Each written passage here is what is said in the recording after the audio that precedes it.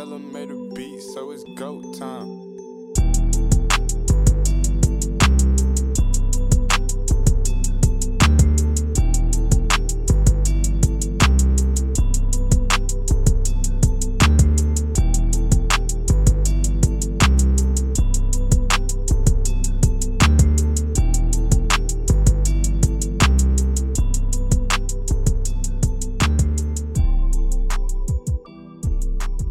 Hey guys, welcome back to another edition of the Core Forward Podcast. We are a podcast under GBB's podcast network, along with GBB Live, 3&D, and Starting Five.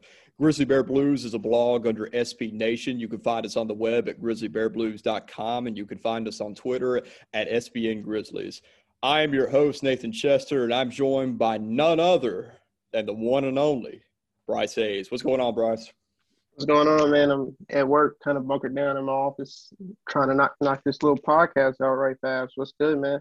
Not much, man. I'm not like you. My work day is a little bit less stressful than having to be in the office from 2 to 10, like you told me that you're doing. But I have no doubt that the guys and girls basketball team is going to be covered very well by you today and everything that you're doing. I'm going to do what I can. Hope TLU come out with a big win over Shriner, both teams. I know Coach Patterson, Coach Wacker been working hard all week trying to get them ready, and I know those kids are going to take care of business today.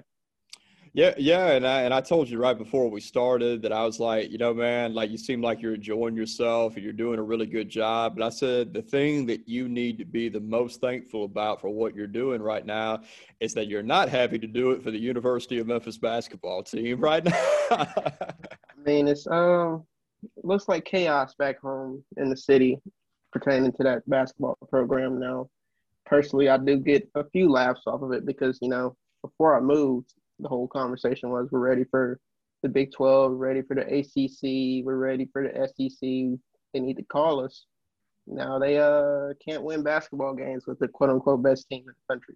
So have you ever considered that you might be the problem? It was only after you went out of town that all this started. Hey, if I'm the problem, there's a bigger problem on that campus because I have no ties to the University of Memphis outside of my mom being a grad. So if I'm the problem, there's a bigger issue on that campus. Well, there is a bigger issue on campus, and it's really showed up. And we'll touch on the Tigers here for a minute before we move on to our main Grizzlies stuff. But I grew up a Penny Hardaway fan. He was always kind of at the periphery of my life, both as an athlete and a person, because you would just see him around at different places. In East Memphis, there's this place, little diner called West Street Diner. And my parents and we still eat there like every other Friday. And growing up especially, we used to see him in there all the time. And so that was kind of like my first acquaintance with him.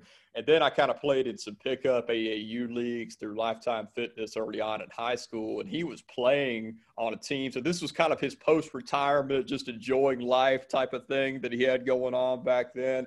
And he would play on teams in that pickup circuit, not with us, not in our age group, but I would see him actually playing basketball. So obviously I'm aware of everything that he did at the University of Memphis and how he puts on for the city. So I, along with everybody else, wants to see Penny Hardaway succeed, but this is not working. It just isn't. And nobody wants to be the first one to say that.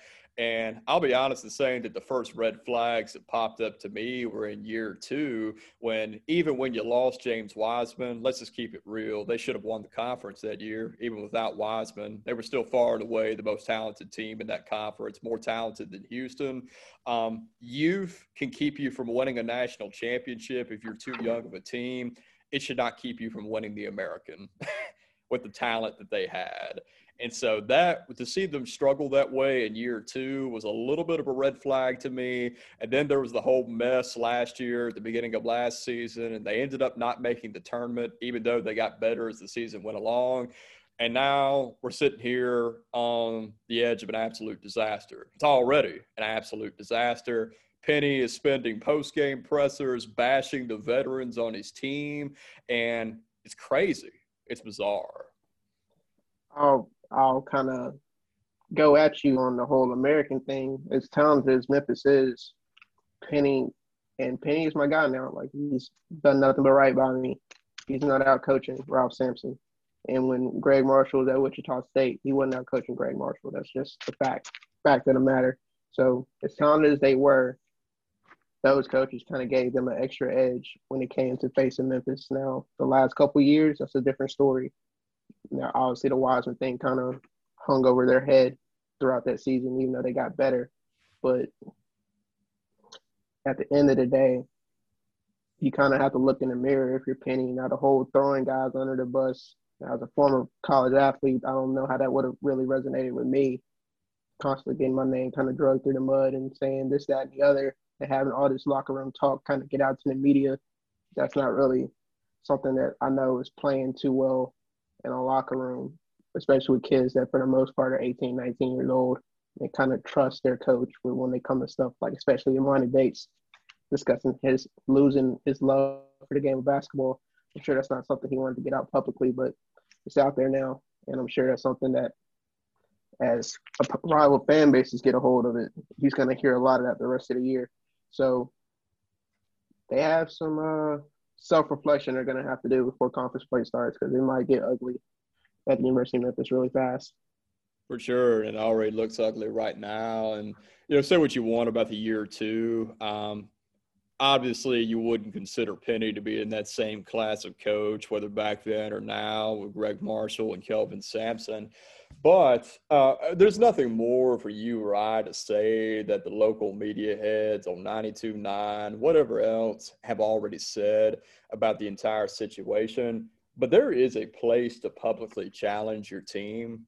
There is a time and a place and a circumstance, and it's kind of your role as a coach to have a feeler for when that is and what that looks like when you do that. But I've just been reading through everything that he's been saying, both locally in post-game pressers as well as nationally. He sat down with Seth Davis from The Athletic and vented many of the same things that he had already said.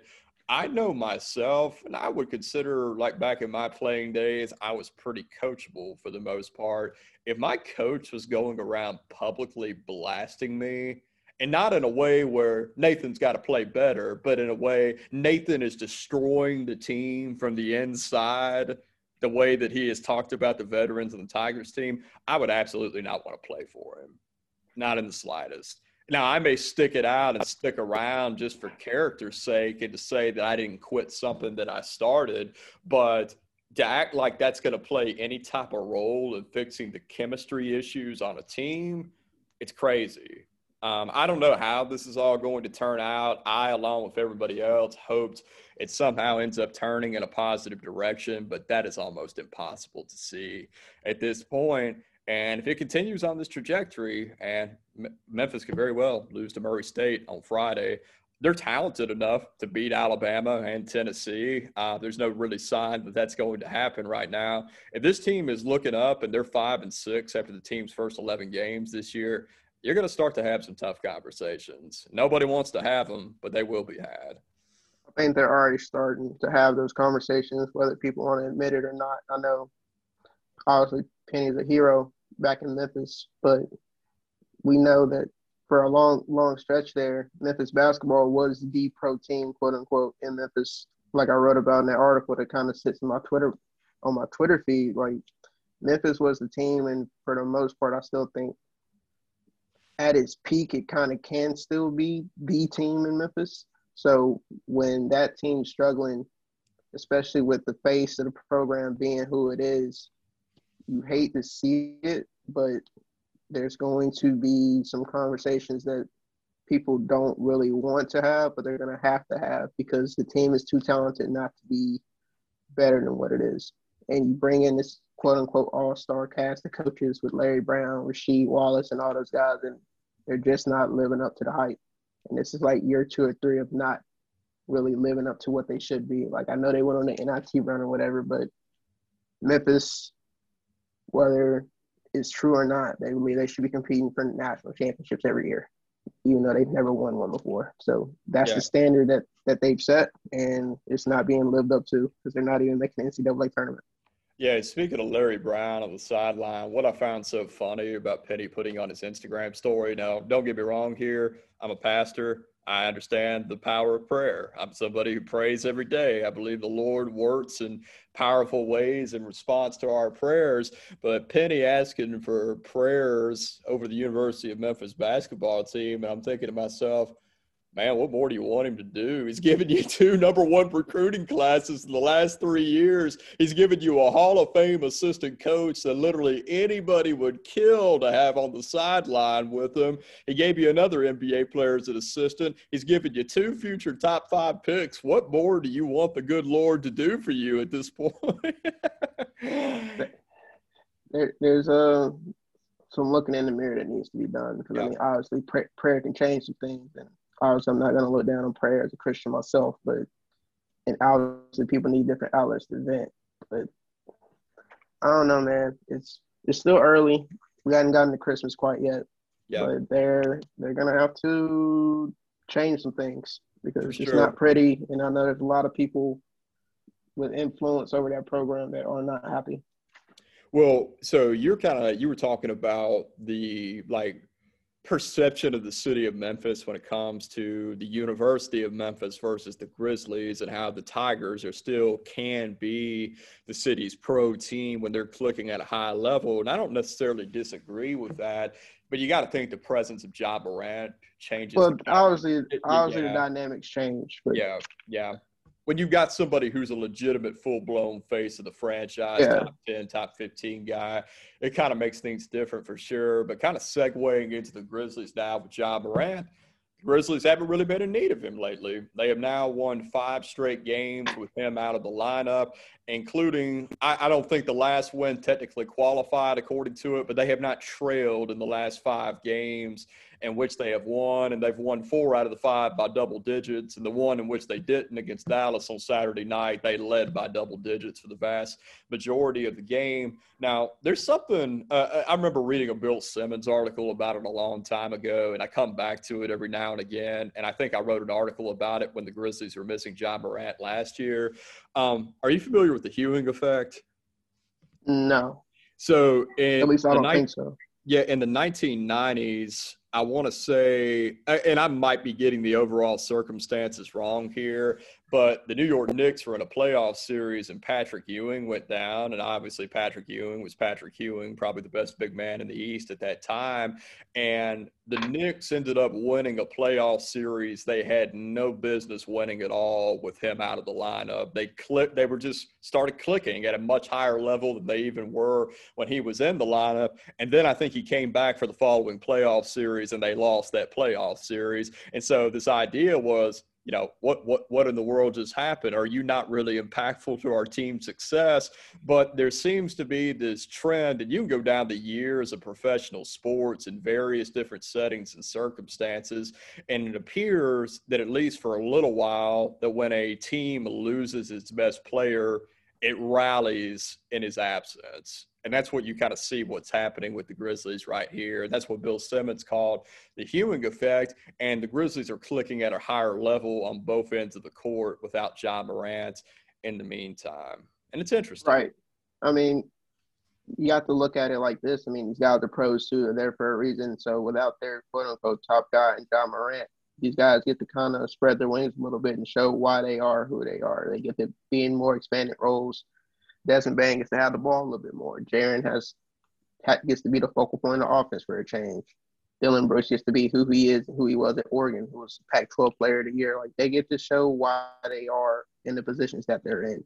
So I get what Bill Simmons kind of hinted at, but at the same time, you got to break it down to the nitty-gritty and just be honest about the situation. These guys get to thrive without the guy that would be quote-unquote focal point. That's all it is. It's not really – I wouldn't put a name to it. It's just guys get to elevate their level of play when they get their opportunity. Now, obviously, there's always going to be cases of the inverse happening of guys not stepping up to the situation of not having quote unquote the top guy there. But in the Grizzlies' case, they're hitting on all cylinders without Ja Morant, and if they can keep up this level of play when he comes back, which should be sometime soon, according to him, it might get scary because they're not just kind of keeping the pace like they did last year, they're playing even better. So they've risen to the fourth in the Western Conference, and honestly, with Ja, if they can keep up this level of play, I don't see why, in the current state of things, they can't get second or third. But obviously, you got a long season. People will tell you NBA season doesn't start till Christmas. It's another 2-3 weeks away. So we'll see. I like the way they're playing right now. They're playing aggressive. They're playing hard. They're using Jaren in the right way. He's no longer just a spot-up shooter. He's getting post looks. He's getting to actually attack the paint and attack the basket. And he's still just as great a player defensively as he was even with Ja on the floor. So they got to keep up this level of play, man, because if they do, it might get scary for the West with this young Grizzlies team. Yeah, and you mentioned guys stepping up, and that's definitely what's happened because the truth of the matter is no matter who you've got in the lineup, if you're going to beat 5 teams, and it doesn't matter who you're playing either, but if you're going to beat 5 teams, generally by double digits and never trail in any of those games, and the last time that was done, by the way, was by the Dallas Mavericks back in 2008. But if you're going to do that, everybody's got to be stepping up. Like there can't be some guys who are playing well, then some other regular members of the rotation are not doing so well. Everyone's got to be clicking at a high level, and that's very much been on display. Tyus Jones, he has probably priced himself out of the Grizzlies' price range in free agency for this coming summer. There's going to be some team in the NBA that might want to make him their starting point guard. And obviously, he's never on a good team going to be a scoring focal point or even the primary playmaking focal point on a good team, but he has demonstrated an improved three-point shot. He's shooting 42% from 3 this year. Probably not going to hold up at that percentage, but he's been good. He's as good at taking care of the ball as he's ever been. I don't have his assist-to-turnover ratio right here in front of me, but that's the highest of his career the last time I looked. And he's been impressive. He's been awesome. Dillon Brooks, last night against Miami, he may have shot the ball too much, took a few bad shots, but he had a career-high 8 assists. He demonstrated his incredible growth as a playmaker over the last few years. Jimmy Butler wasn't 100% healthy, but I think Dillon Brooks kind of made his life hellish enough where Jimmy was content to check out of the game in the third quarter and just call it a night. He was playing well. Jaren, like you talked about, is attacking from the inside out, and that's doing wonders for his three-point shot. Like, I think he's finding an easier rhythm by trying to get to the paint. And then Steven Adams has his best game as a Grizzly. I said last night he became a Memphis Grizzly for the first time. When you have 7 offensive rebounds and 6 of which were all in the second half, the Miami Heat as a whole had 7 offensive rebounds as well on that team. He was a man amongst boys. He was brutalizing them. And kind of the last guy like I want to give props to right now is Desmond Bane, who compares very favorably as far as per 36 stats are concerned to Klay Thompson in his second year in the NBA right now. Now, obviously, Desmond Bane is about 3-4 inches shorter than Klay Thompson. He's never going to be the defender that Klay Thompson is. Desmond, if you're listening to this, knock on wood, man. Don't let me tell you what you can't do. But that's probably not likely, but it goes to show that he is truly developing into a tertiary scoring option for the Grizzlies. And I'm not ready to say that he's going to be the Grizzlies' third star and they don't need to make any big moves on the horizon or anything like that. I do think there's a scenario where he's averaging 20 points a game for the Grizzlies at his peak over the next few years. I think that's a very real possibility. But regardless of whatever he ends up being, this is more than what I envisioned him being. This is more than what anyone else could have envisioned him being. I envisioned him in a role pretty similar to what he was as a rookie, as an extremely pure spot-up shooter who could occasionally attack closeouts and get to the basket. He's doing more than just that. And I pointed to the game on Saturday night against Dallas, and I said, that's a game that the Grizzlies won back in the summer. Those live ball reps that you gave Desmond Bane as a point guard back in Summer League, you can see that paying off because a year ago, if you ran out a lineup with Desmond Bane and DeAnthony Melton as your backcourt, the offense is falling apart. That's not working. Right. It's just not going to be able to work. My man DeAnthony Melton, he's been great. He still can't dribble. He can't play point guard. You can't ask him to handle primary playmaker reps for an extended period of time. But Bane has shown the ability to shoulder that responsibility, and that's really encouraging at this point. Now, I want to address the elephant in the room when it comes to Ja's return and how well the team has been playing. And I'm with you. I think Ja Morant's going to help take this team to a whole nother level once he gets back.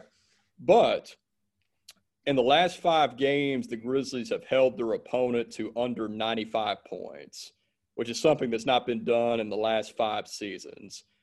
Obviously, Ja Morant exited the lineup 5 games ago. Before Ja Morant got hurt, when he was healthy, and obviously the Grizzlies starting point guard, the Grizzlies were dead last in defensive efficiency in the NBA. So you kind of got this weird situation where you're looking at his fit with the roster and you're thinking to yourself, is he really that bad defensively? Or is it more just other factors that are at play where the Grizzlies have played a bunch of shorthanded teams themselves?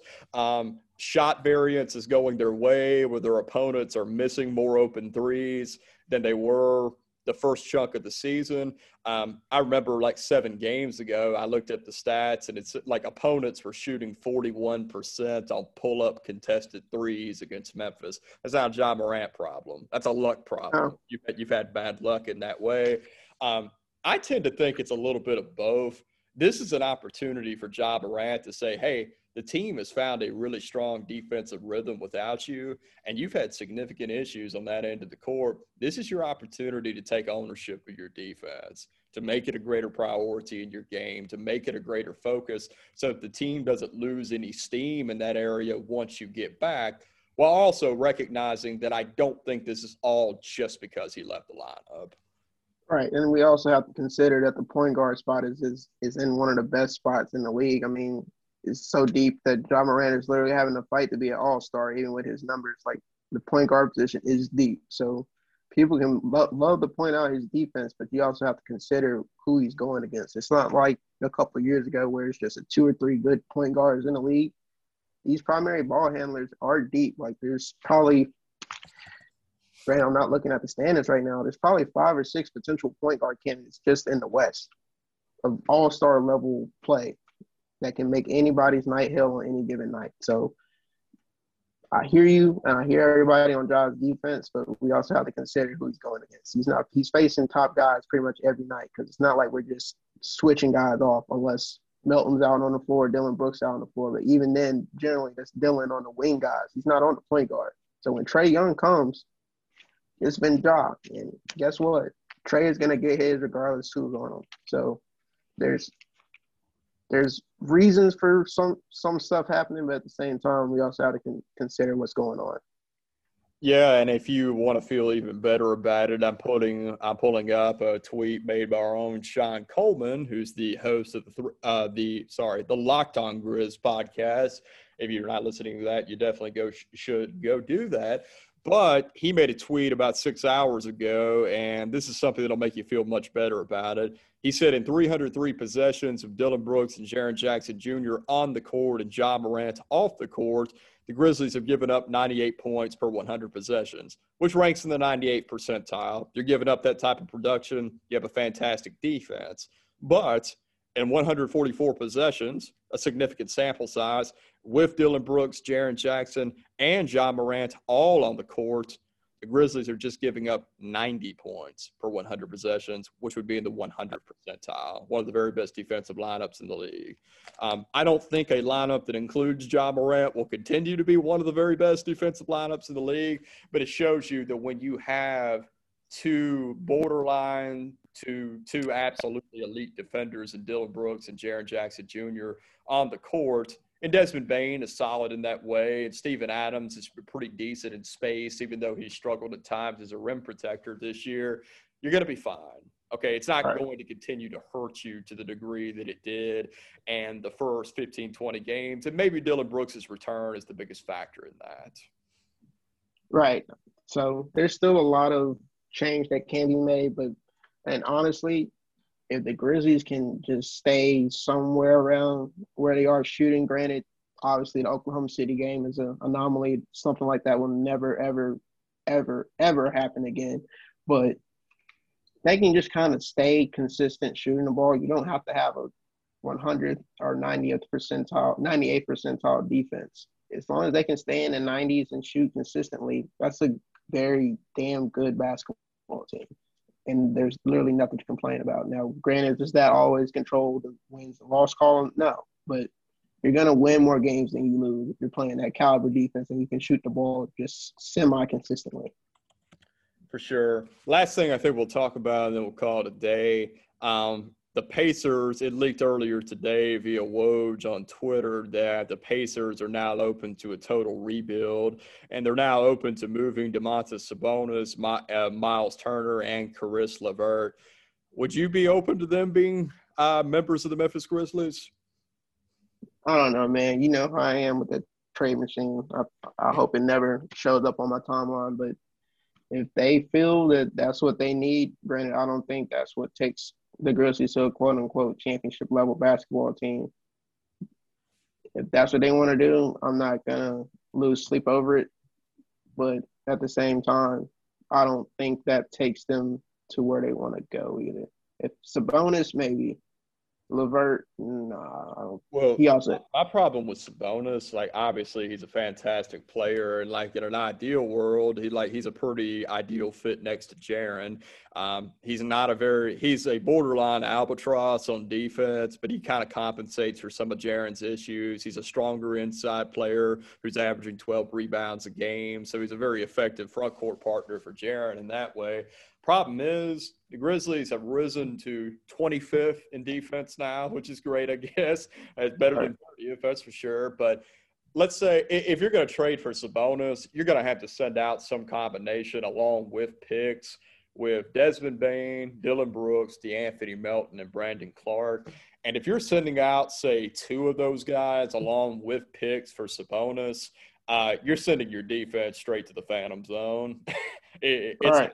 go well. And so for the necessary needs of this roster, Miles Turner would be a better fit. But Turner and Jaren are kind of redundant to a certain degree. Jaren is a more well-rounded offensive player than Miles Turner is. Turner is more or less the same offensive player he was when he came in as a rookie. He's a floor-spacing big. You're not going to ask him to make plays off the dribble. You're not going to ask him to do consistent work out of the post. It's just a weird, redundant fit, and I wouldn't hate it, but I think there are better trades that those assets can be used for in the future when you're trying to find a bigger wing to accentuate the Grizzlies' core in some way. Caris LeVert might be the most attainable.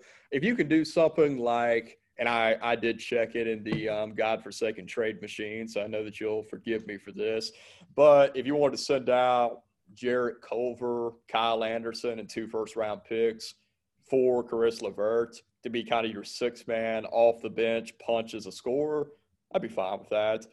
Kyle Anderson has kind of fallen off a little bit this year. His three-point shooting hasn't been terrible, but the hitch in his shot is back. His defense has severely regressed from where it's been for the last few years. So he's someone I'm pretty open to moving on from, whether that's in a trade or just simply letting him walk in free agency. Jarrett Culver might be an NBA guy, but he's never going to have a role in Memphis. So if you can package the two of them together with a couple of first-round picks, that's something that I would be open to. Looking for short-term gains that will eventually lead to the greater type of progress and what you're trying to see as far as championship contention. Yeah, I don't believe Jarrett Culver has long in this league, and I don't really think he nets you much as far as trade return. But I mean, I think LeVert could be a decent role player here. But I don't know, man. You know I am with it. I'd have to see the team and what all happens with the actual trade for me to actually give a educated response to it. That whole trade machine and everything that comes with it. That's not my forte. But I think the Grizzlies are headed in the right direction, both currently and future-wise, and that's what makes me happy. Yeah, and for sure. When it comes to trades and everything, I'll call it like I see it when they actually happen. For sure. Bryce, why don't you plug your stuff, man? Y'all know what it is. You can follow me on Twitter at NXT Prodigy, and shout out Elite Media Group and Texas Lutheran Athletics, and hopefully we can go get a win here in a couple hours. I already hear the girls up there getting ready for shoot around. So that's where I'm headed after this. And yeah, follow Grizzly Bear Blues. And yeah, man, miss the city and miss home, miss all my people. but we're doing the thing down here. We're getting better down here, tell you. For sure, my man. You can find me on Twitter at NathanChester24, and you can find all my Grizzlies-related content at GrizzlyBearBlues.com. Remember, you can't cancel me. You can't. Can they do it, Bryce? They're going to try. They're definitely going to try, and the attempts are ongoing, but it hasn't happened yet. Bryce, I'll leave it to you. That's all, folks.